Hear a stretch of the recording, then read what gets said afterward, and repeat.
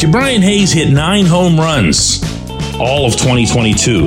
He hit one yesterday that just might be enough to get your hopes up anyway. Good morning to you. Good Tuesday morning. I'm Dan Kovacevic of DK Pittsburgh Sports. This is Daily Shot of Pirates. It comes your way bright and early every weekday if you're into football and or hockey. I also offer daily shots of Steelers and Penguins where you found this. The Pirates lost to the Phillies 9-7 in Grapefruit League action in Bradenton.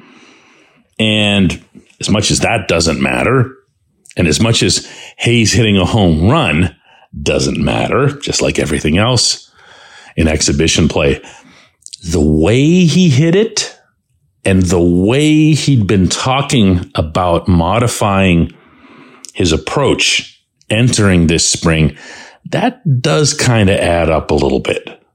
If you missed it, he basically got under a pitch, drove it, and I mean really drove it, a little bit to the left of center, up onto that boardwalk that they now have at Lecom Park.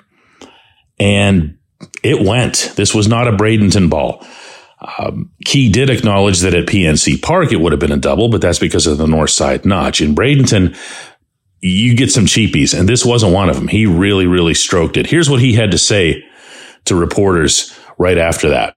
Yeah, it was good. Just thought process, just hitting it low and hard and being out front a little bit. Got some elevation on it. But for me, I mean, even that ball, it's probably a double at our field in PNC, but that's how I want to hit balls, just kind of low and hard like that. And if they happen to carry out, they carry out. Kid's just so honest. I mean, he didn't have to say any of that stuff, and he did. But he also understands that more power is expected from him, not because the team needs it or whatever, but that's just a default, I think, of where he should be as a hitter. I hate to keep bringing up 2020, the pandemic year, and the fact that he was like the second coming of Ted Williams in the 1 month that he was up in the majors, but he was unbelievable.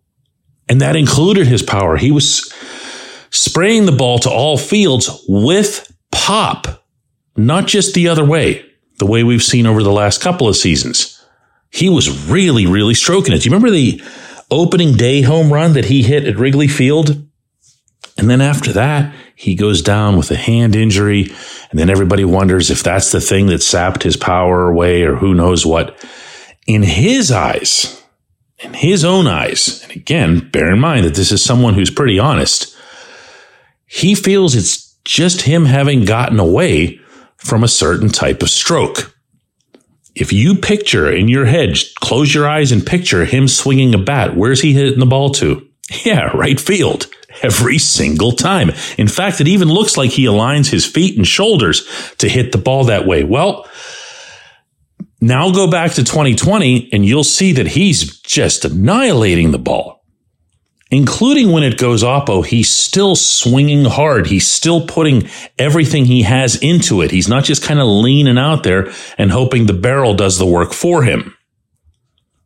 That's a big, big deal for this franchise. The Pirates as a collective hit 135 home runs in 2022. That was 18th overall in the major. So if you think they were catastrophic in the power context, you're not accurate. They were catastrophic offensively because they couldn't get anybody on base. And they had a whole lot of solo shots. And they were also not all that great because they didn't get much at all from their corner infield spots. First base, they seem to have taken care of by adding Carlos Santana, Ji-Man Choi. If you look at them as a platoon duo and you put them into the lineup as a platoon split, it looks like you're going to get something out of first base, including possibly production. But with Key, you just have no idea. You have no idea for two reasons. One, I just mentioned the pop, and the other is the durability, is staying on the field. We've talked a lot on this show about the conversation he and I had near the end of last season about his back and how that was bugging him throughout. So if the hand injury's gone and the back isn't, it's going to be tough again. He needed to get himself, I believe, into stronger, sturdier major league shape to be able to withstand the rigors of being out there for 120 games or whatever it is. But when you're the guy on the team, certainly in terms of payroll, you're the one to whom they've made a long-term commitment. You got to stay out there. You got to find a way. And it's not like he doesn't have places from which to get advice. His dad, Charlie Hayes, was a major leaguer and played a lot of years in the game and was durable. Both of these are things that come with solutions. They really are. I'm anything but down on Key, but I'm going to be honest with you. I kind of get the sense that a lot of people are, not in the organization, outside. I'm talking about fans. I'm talking about you. And don't be. He's still young, and he wants to do well, and he understands, to use this term again, what the expectations are of him, both inside and outside the Pirates. When we come back, J1Q. This portion of Daily Shot of Pirates is brought to you by our friends at North Shore Tavern. That's directly across Federal Street from PNC Park. It's home of Steak on a Stone, an eating experience, underscoring the word experience. The steak is brought to you partially cooked on an 800-degree stone, and you do the rest. It's a ton of fun, it's a great meal, and it's a baseball atmosphere like no other in Pittsburgh. North Shore Tavern, right across Federal Street from PNC Park.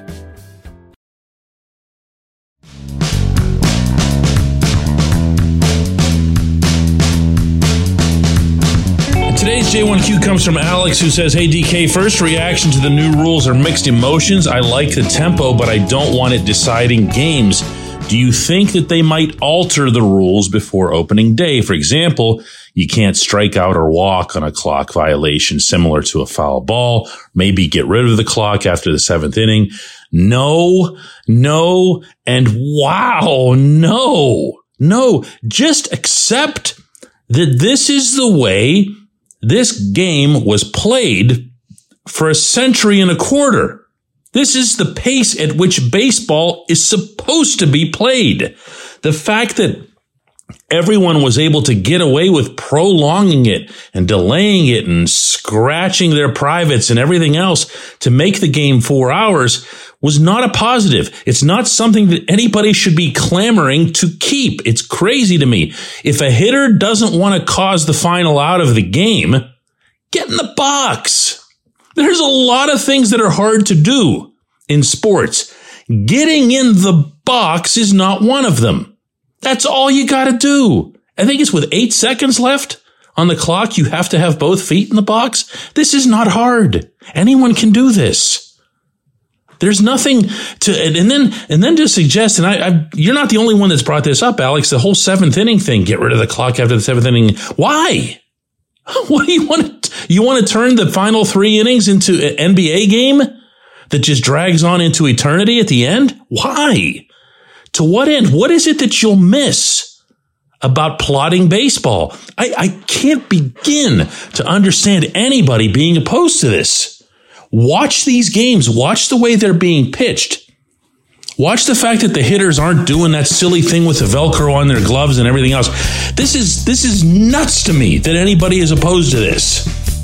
I'm grateful that you listen, Alex, but this makes absolutely no sense. I appreciate the question.